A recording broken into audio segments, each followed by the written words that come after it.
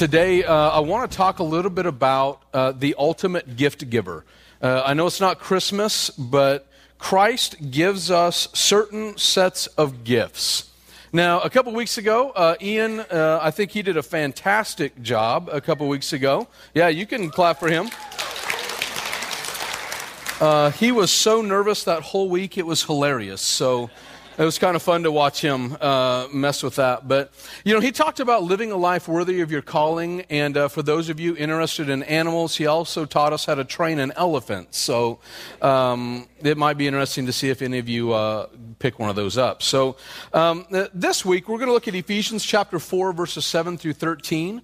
So I'd ask that you go there. We're going to unpack for a couple of weeks this section of Scripture, and next week we'll look at verses 13 through 16. So we're going to kind of hang out in there. And typically I don't do this, but today I'm going to tell you what I'm going to tell you, then I'm going to tell you, and then I'm going to tell you what I told you. Okay? So that may not make any sense yet, but it will.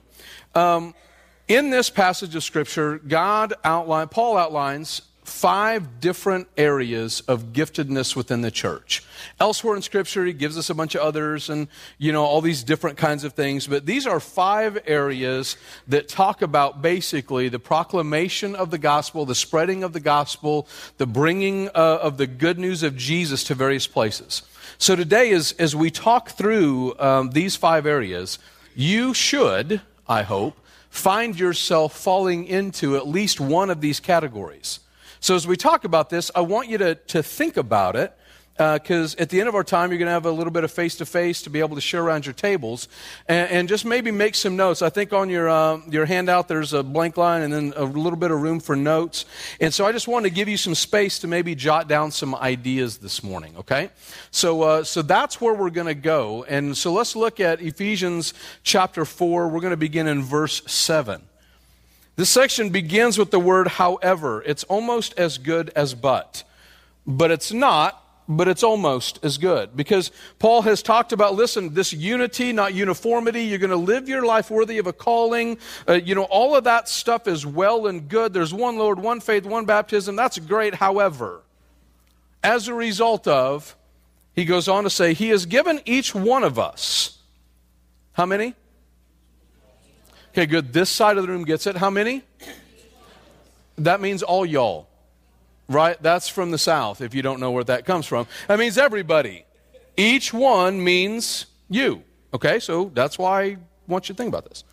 He's given each one of us a special gift through the generosity of Christ. That is why the Scriptures say, when he ascended to the heights, he led a crowd of captives and gave gifts to his people. Verse 9. Notice that it says he ascended. This clearly means that Christ also descended to our lowly world, and the same one who descended is the one who ascended higher than all the heavens, so that he might fill the entire universe with himself. Verse 11, Paul writes this. Now these are the gifts Christ gave to the church: the apostles, the prophets, the evangelists, the pastors, and the teachers. Their responsibility is to equip God's people to do his work and build up the church, the body of Christ. Verse 13, this will continue until we have all come to such unity in our faith and knowledge of God's Son that we will be mature in the Lord, measuring up to the full and complete standard of Christ. The very first part of this section of Scripture, Paul wants us and reiterates to us again that Christ has given each one of you a special gift. Now, oftentimes we don't think about that. We think about, gifts only being for the pastors or the teachers of the church or the leaders, and that's wrong thinking. Because each one of you has been given a special gift simply because you deserved it. No. Simply because of the generosity of Christ. This generosity is found in his sacrificial death on the cross. So Paul gives us in this first little part kind of this parenthetical statement. He starts off saying, however, he's given us each a special gift, blah, blah, blah. And then he just says, okay, remember why. Remember why, because he says this. That is what Scripture said. Verse 8, when he ascended to the heights, he led a crowd of captives and gave gifts to his people. Notice he ascended, which this clearly means that Christ also descended to the lowly world. The same one who descended is the one who ascended higher than all the heavens. Paul wants you to understand, the very first blank on your fill-in, that Christ, most importantly, the gift that Christ gave most importantly for you is what? Himself. Christ gave himself for us.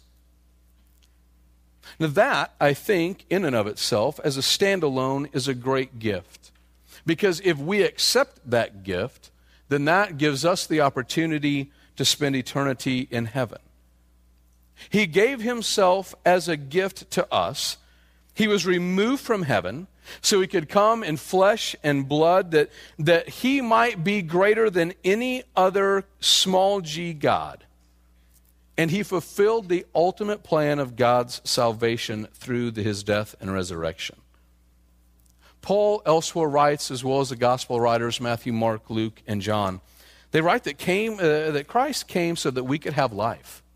We could have eternal life, abundant life, a life that would point others toward Christ so that they can have life as well. There's this new phrase kind of going around. It's called YOLO. Have y'all heard that? YOLO apparently means you only live once, right? That's true. You get one shot at this life. We had a great conversation in staff the other day about how great you live only once, but what the world says, hey, you live only one time, so guess what? You can go do whatever you want, knock yourself out. There's no consequences. You can just do whatever you want. But the truth of the matter is that is not true.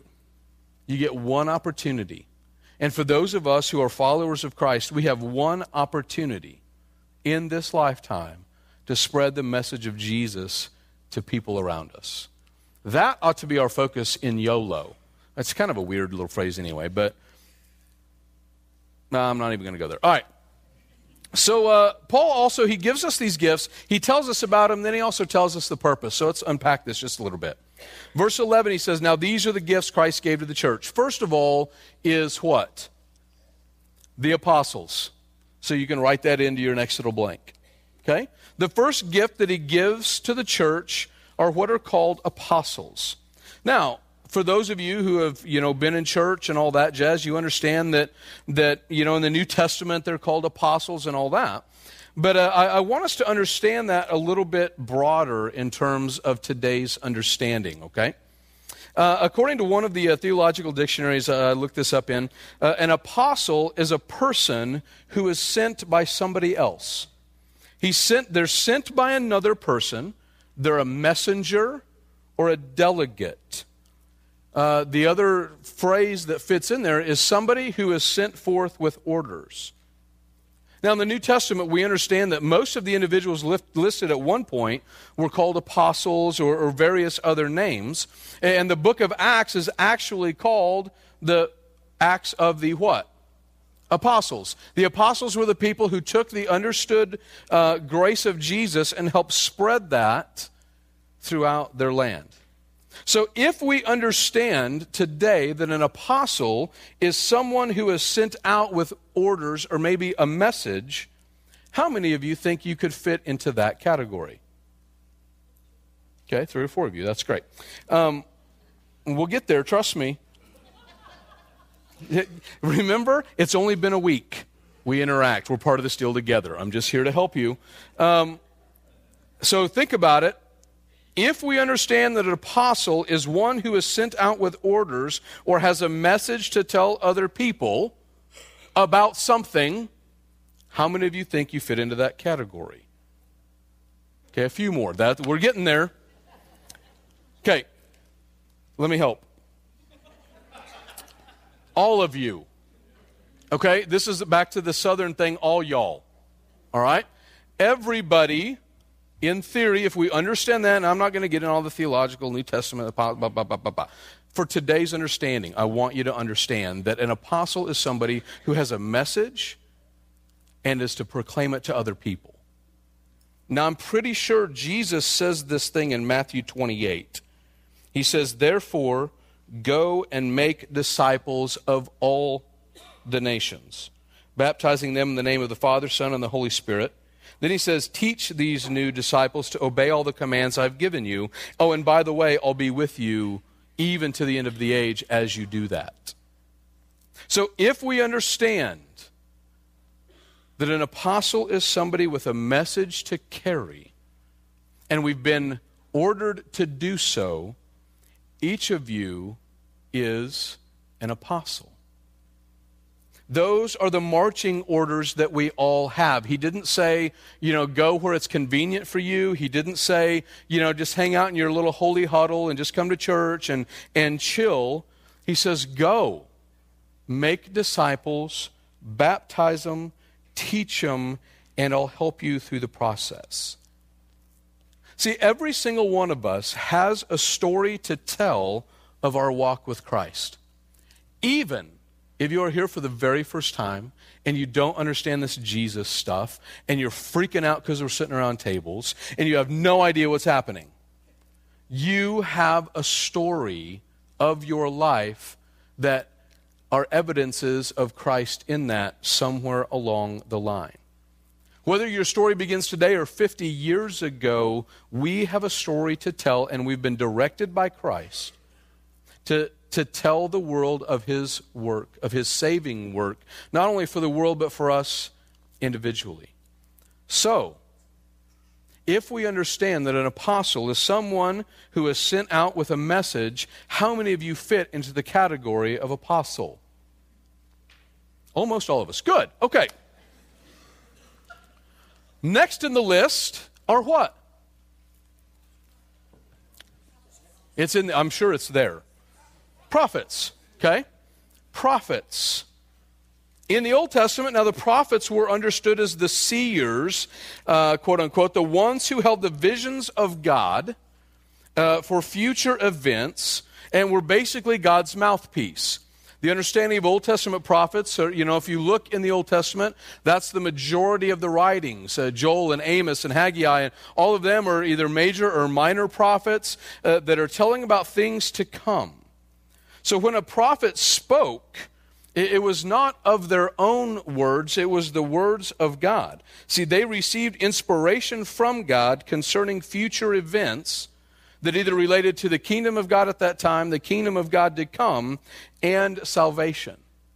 Now in the New Testament, Christ himself was considered a prophet, and many other religions today don't believe Jesus is the Son of God necessarily, as much as he was a great moral teacher who had a prophetic voice. So for us today, we could consider those who have the responsibility to claim the message of God to people. Maybe a spokesman for God. We could consider those people a prophet. Some may say that, as preachers, those who do the platform gig, we're prophets. Maybe people like Billy Graham would probably be a good understanding of, in our lifetime, a potential modern-day prophet. He was a spokesman for God and his ministry has transformed generation after generation of people. We could also understand that one who is a spokesman of God or spokesperson for God could be called a prophet. If we look at the Old Testament, Enoch, Abraham, all the patriarchs, everybody who was a bearer of God's word, Moses, all of them ranked among the prophets. There have been prophets throughout, men and women, Miriam and Deborah and others. See, we often think that the prophets were just the ones of the Old Testament, that they were just the ones who had the understanding of future events. Now, some of you may have that gift of prophecy, but what I believe today is that each of us can have a prophetic voice in the lives of people. At some point in this journey with Jesus, my assumption and my hope is that you become inspired by God. So if you're placed into a situation, okay, think about a situation that you've been in, and you had no idea how you were going to respond in that situation. Maybe it's the death of a loved one, a bad situation in a family, struggle at work. Think about that situation that you've been in. And now think about how you got yourself out of that situation. The words maybe that you spoke in that situation. I can remember long before I ever had a relationship with Christ. I was a manager at Applebee's, and I was either in Joplin, Missouri, Rogers, Arkansas. It all kind of washes together in the Midwest. But there was one of the girls was our server, a waitress. And she was kind of one of those people, it was kind of like rubbing a cheese grater on your arm, okay? She just was annoying at every level. Didn't like her, really couldn't stand her. Now, don't forget, I was really harsher then. It was much before Jesus. So, see those of you laughing. No, I'm exactly the same way today. But she absolutely drove me crazy. I could not stand her. So, one of our shifts, we get a phone call at work. A frantic woman is on the other line needing to speak to this girl. I'm in the kitchen. I go get her. And her brother had an accident with a firearm and was wounded critically and ultimately fatally. And I could not stand this girl. I don't know how else to say that. But at that moment, I was the only person that had the opportunity to go with her to the hospital. I had no idea. I'd never been in that kind of situation before. I had no understanding of how I was going to get out of it. I didn't want to go. But as we sat together for the next 2 or 3 hours, I believe God spoke into my life. Again, I didn't know Jesus. But he gave me the opportunity to speak into her life, to be able to help her through the process and be almost that prophetic voice of saying, you know what? This is how this is going to turn out. I remember distinctly saying, God is going to use this, and I didn't know Jesus. I don't know how else to say this to you. I said, God is going to be able to use this opportunity for you to share about his love for others. You talk about freaking me out when I heard those words come out of my mouth. So I think if God could use me in that situation, he uses a donkey to speak to Balaam in the Old Testament, I think he could probably use you. I think that he could probably speak into your life so that you can speak into the lives of others. Now, you all may not have the gift of prophecy, and I feel like I have to lower my voice whenever I say that. You know, I can see things in the future, I need an interpret. No. That's a time and a place, and there are specific individuals who have that giftedness. Absolutely. It is alive and well today, but I think each of us, if we understand that someone who is a prophet has been given the opportunity to speak into somebody's life about the message and love of Jesus, how many of you think you could fit into that category? I would hope, again, all of us. You see, it's different. New Testament, Old Testament, I say we can get into all the theology, but I just really don't want to go there today. I want you to think about these 5 categories and to help you understand how God has gifted the church through these 5 areas and what our responsibility is through that. So the first thing, an apostle, what is an apostle? Yeah, it's a messenger, somebody that's been given a message and is to send it out, right? A prophet is someone who speaks on behalf of God. Maybe God uses their voice to speak some life and truth and correction and love into the lives of others. So I believe today that each of us have the opportunity to be both an apostle and a prophet at various times. Like I said, you may not have the gift of prophecy, but God can use your voice to speak into the lives of others. So now, maybe some of you fall into the next category. What would that be? Okay, say that again. Awesome. Some would say that the evangelists are only in the New Testament. That's Matthew, Mark, Luke, and John. They're the only ones that are the evangelists, and I think that's wrong. As an evangelist, it's actually the name that's given to the New Testament heralds, the people who brought the understanding of salvation but they weren't, in the New Testament, apostles. There was a difference and distinction in the New Testament. Philip was an evangelist. He didn't have the authority as an apostle as it's understood in the New Testament, nor he didn't have the gift of prophecy either. He didn't have any pastoral supervision responsibility. He was just an itinerant preacher, somebody who traveled around and spoke about Jesus. In our country, that's one of the ways that the gospel spread from the east to the west. They were called circuit preachers. And they would go and speak in a town for a month or 3 weeks, 6 weeks, 2 months, whatever. They'd get on their horse, they'd ride to the next town. They'd camp out there for a few months, they'd get on their horse and ride to the next town. And they had what's called a circuit. And there was a group of them, and they just kind of traveled around. They would have been considered itinerant preachers or evangelists. Basically, an evangelist is someone who has the ability to carry the message of God to places that it's not been before. See where I'm going with this? For some, this may mean to the ends of the earth. For some, this may mean in Mexico, carrying that gospel message to the orphanage that they were involved in, to the family that they built the house for. For some, it may be simply your workplace. For others of you, it may be the home that you live in, that you are the only one who is on this journey with Jesus and trying to grow in your understanding, and it's your job to carry that message into the lives of others. See, an evangelist, again, is someone who has the ability to carry the message of God to places that it is not or has not been carried before.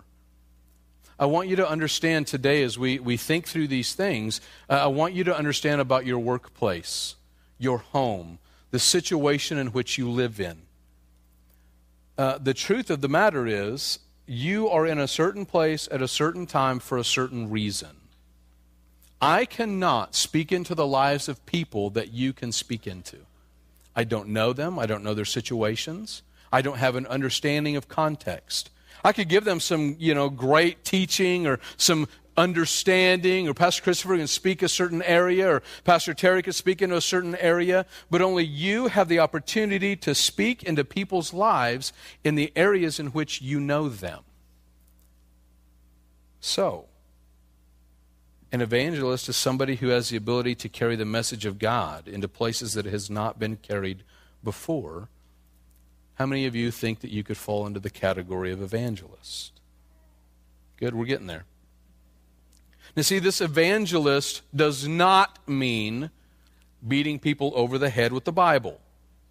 It does not mean standing on a corner yelling out how much God hates people but wants to forgive them at the same time. It is not standing at a corner in Starbucks in the city reading from the book of Jeremiah on the destruction of the world. That's lunacy. That is not evangelism. Okay? Evangelism is the carrying of the gospel message, the good news of Jesus, into people's lives.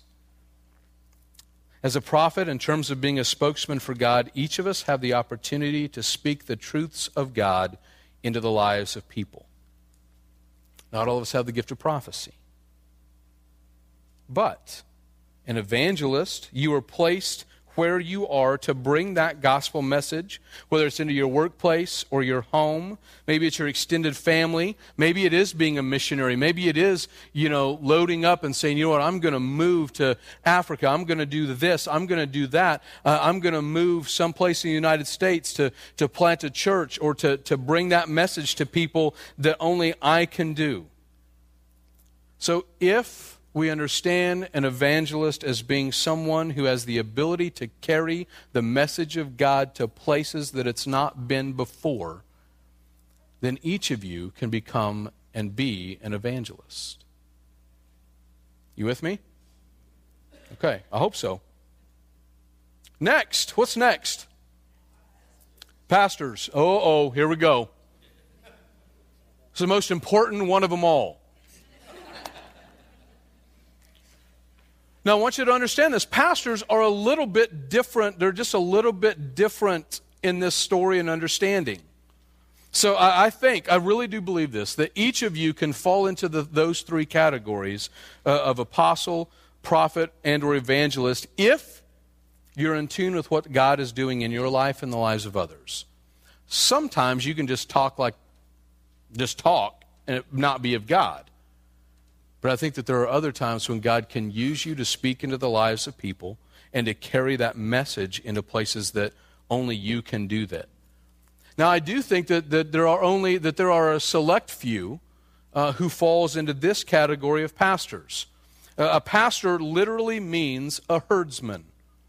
It may be like herding cats at times, but a herdsman. The understanding was that God's people is his flock. The sheep need a shepherd, and the pastor was the overseer of this Christian assembly, and that pretty well translates into our understanding of what a pastor is today. Pastor in the Greek, the term is poimen, which means that shepherd, and only here in Ephesians chapter 4 is it really translated this way. So for me, I think it's kind of interesting. We can have apostles and prophets and evangelists, and then Paul says, listen, there's got to be a shepherd in there somewhere to kind of keep everybody moving forward and focused in the right direction. Pastoral ministry is obviously associated with teaching, which we're going to talk about in a minute, as God's gift to the church. I'll go there in a second. But one of the problems, though, that some pastors do is that they use their position for political reasons and all that kind of jazz. I'm not even going to talk about that. But a shepherd would lay his life down for his sheep. He would be the one to step in front of that wolf or that lion that was coming in to kill his flock. He would be the one that would lead them and if you will, cast vision for them and help them understand this is the direction that we are going. I want you to move with us in this way. The gospel talks about, and Jesus says, my sheep know my voice. I am their trustworthy guide. They follow me. And here for you, our understanding of our pastor is whom? We're getting there. Whom? Yeah, Pastor Terry is our pastor. He's your pastor. He is the shepherd of the sheep. Like I said, it might be like herding cats on occasion. But he is the shepherd. He is the one that casts that vision of God. He is that one that has that prophetic voice of, listen, this is the way that we're going to go. He's the one that helps us to understand how to take this message that we have and bring it into the places where we live. So in our understanding, Pastor Terry is obviously our pastor. He is the one that leads his flock. We know his voice. We understand the teachings. When a different voice comes up, sounds a little bit different, but audibly, but we hope that it's the same voice speaking about the same kinds of things, moving the church forward. Now, some of you may have that opportunity at some point in your lives. We know for a fact that Pastor Christopher is going to plant a church. At that point, he becomes that voice, that lead, that pastor for those people as he shepherds them. And some of you, I will fully believe this, have that same calling and desire in your life, and you have no idea what to do with it. And that's okay, because I guarantee you that I had no clue either. I'm still trying to figure it out. So you're not alone in that process. If that's something that you feel, you know what, maybe I could do this kind of thing. Maybe I could lead God's people in some areas. Put that on your connection card, and we'll talk to you and give you a call or whatever with that. Okay, pastors, they're a little bit different. Finally, the last one are what? Teachers. How many of you work in the education arena? Okay, I know so we have a lot of teachers or instructors. A teacher is defined as someone who teaches. right? I mean, that's way out there in its understanding, right? I hate it when they use the word to define the word. But a teacher, somebody who teaches, they give instruction. So as a pastor, a shepherd of God's flock, for example, and teacher is the one who instructs the ways of God. Many pastors, those on this staff as well, fall into this category as well. A teacher is typically someone who communicates. This is the theological definition, by the way. A teacher is someone who communicates already revealed truths or understandings. Okay? As a teacher, you had to go to school and understand the things before you could what? Teach it. You have to know, well, ideally, you will know what what you know in order to be able to teach it. I know that there are some who don't have a clue what they're talking about and still try to teach anyway. But we're not going to go there either. Nobody in this room, obviously. So I have another question. How many of you have kids? How many of you want kids? I love that. Is really interesting. And we got kids, we sure don't want them. That's funny. Oh, gracious. I'm going to have to write that down. Guess what? I hate to break the news to you, but if you have children and have had kids, and those of you who don't yet have kids and still want kids, you're a teacher. Your kids, whether you realize this or not, are sponges. They soak up everything, good, bad, and ugly, and they regurgitate it back to you as they test you every day. Those of you, yes. You're a teacher. You have the obligation and opportunity to instruct your kids about life. Ephesians 6:4 says, "Fathers, do not provoke your children to anger by the way you treat them. Rather, bring them up and teach them with the discipline and instruction that comes from God." Back in Matthew 28, I read this a little bit earlier. You know, it said, go into all the world and do what? There you go, baptize and what? Teach. So every one of you, this may come as a shock too, every one of you knows more about Jesus than somebody else. You with me? Every one of you, even if today's your first day and you're still freaking out, you have more knowledge about who Christ is than somebody else. As a teacher, your responsibility is to what? Teach those who may not know as much and help them understand more. I think every teacher in the industry, that's their deal. I'm standing and teaching this class. They don't know as much, and I'm going to help bring them to the level of understanding that I have. That, I think, is what a teacher does. So, if we understand that a teacher is somebody who teaches others what they know, how many of you fall into that category of a teacher in that gospel understanding? Yeah, everybody, again, which you didn't raise your hand, and that's okay.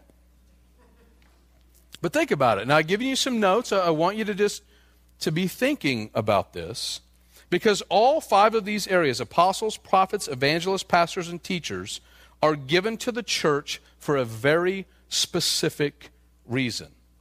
And that reason is verse 12. Their responsibility is to what? Look at the screen. To what? Equip God's people to do what? And who? That was really good, actually. I didn't have to prompt you at all. Those 5 areas. Now, again, Paul writes about other giftedness throughout the rest of Scripture and our understanding, but he specifically says these 5 areas, their responsibility is to equip God's people to do His work and build up the church, the body of Christ. You see, Paul writes this in that context because the understanding is Christ laid His life down for us so that we can help others pick that life up. Do you know what the word equip means in the original Greek? Good, you're about to. See, I'm teaching you, right? The word equip appears throughout Scripture, throughout the New Testament, but here, And only in this place, in the entire New Testament, anytime a word appears one time, that's important. And anytime words are repeated over and over again, that's also important. So here it means literally to completely furnish. Does that make sense? To equip means to bring to complete furnishing. Almost like, listen, I'm going to come in, I'm going to decorate the whole house. I'm going to furnish it. Its root word is to mend. In the first century world, the New Testament, we hear about Jesus calling the disciples, some of them were fishermen. And if you're a fisherman and you know anything about that, you have to mend your nets. You have to fix your nets, especially then and in many places in the world today. So that word, equip, is literally translated to mend, to put back together. It also comes across as, how many of you have ever had a broken bone? Okay, same word. To put back together, to mend. Same word. We don't think about equipping meaning that, but that is what the actual translation is to be. See, the role of these 5 gifts is to help people become who they ought to be in Christ Jesus. You hear that? Their role of these 5 gifts is to help people become who they ought to be in Christ Jesus. See, the word build up, still up there, right? To build up the church, that little phrase means to act of one who promotes another's growth in Christian wisdom. So if we look at this, this phrasing can become kind of interesting. And this is from the book of Blake. So we can put this up there. Okay, if we take those words, those Greek words, and nuance them just a little bit from the original language, and we help and we understand what these words to mean, that verse 12 could look like your responsibility. Paul says this, those 5 areas of giftedness, those 5 areas, guess what? Each of you fall into at least one of those areas. So again, Paul would say, all y'all, your responsibility is to make people what they ought to be and promote each other's growth in Christian wisdom for the living body of Christ. You see, the church's role is to help bring people to God, to heal them, to mend them, to help them understand who they ought to be in Jesus, to help them grow in their understanding of God. And the reason for that is so people can come and receive healing and grow, and then guess what? Take that same message and place it into the lives of other people that they know. Brian McLaren, who's the author of A New Kind of Christianity, says this. He says, our faith is vain and self-centered if it only brings blessing to us or for us. It must also result in blessing that flows through us into the world. Did you hear that? If you have faith in Jesus and it only brings blessing to you or for you, then it's a vain, self-centered faith. But that faith should drive us to speak that message into the world.